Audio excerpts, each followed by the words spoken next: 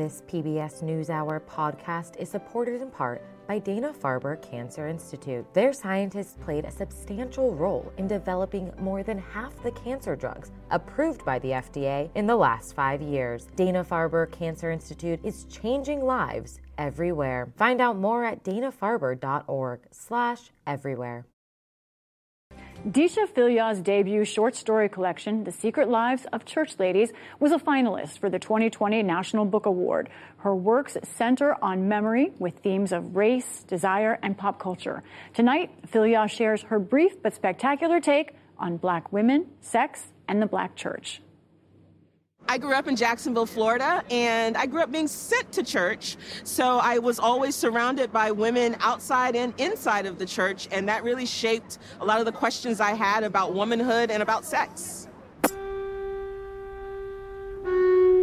I wrote The Secret Lives of Church Ladies, a collection of 9 short stories about Black women, sex, and the Black church. I understand you feel the need to offer some explanation for stepping out with someone like me, some reason for why I turn you on. Why do you turn me on? It's that you want me when there are so many reasons you shouldn't. That turns me on. The stories in the collection have to do with desire, longing, love, sex, family, and mothers and daughters. You tell people up here that you're from the South, and 9 times out of 10, they say the same old thing. I'm sure you miss the sunshine.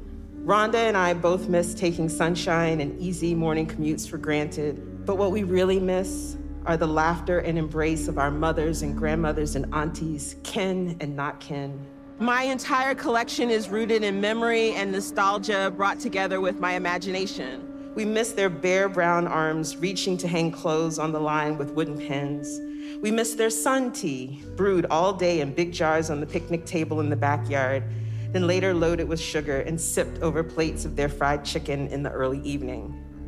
We miss lying next to them at night in their 4-poster beds with 2 soft mattresses covered by iron sheets and 3 generation-old blankets.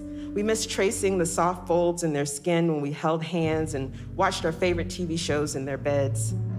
Being able to channel memory in my work helps me to be a better writer. I think it takes me back to the sounds, the smells, how I felt growing up, and that shows up in a lot of my short stories.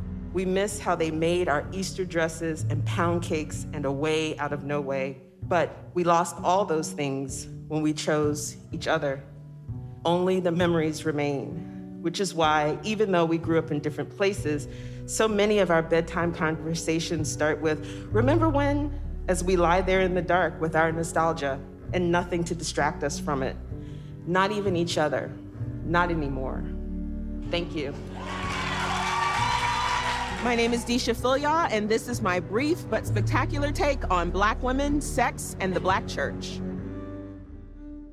And you can watch more brief but spectacular videos online at pbs.org/newshour/brief.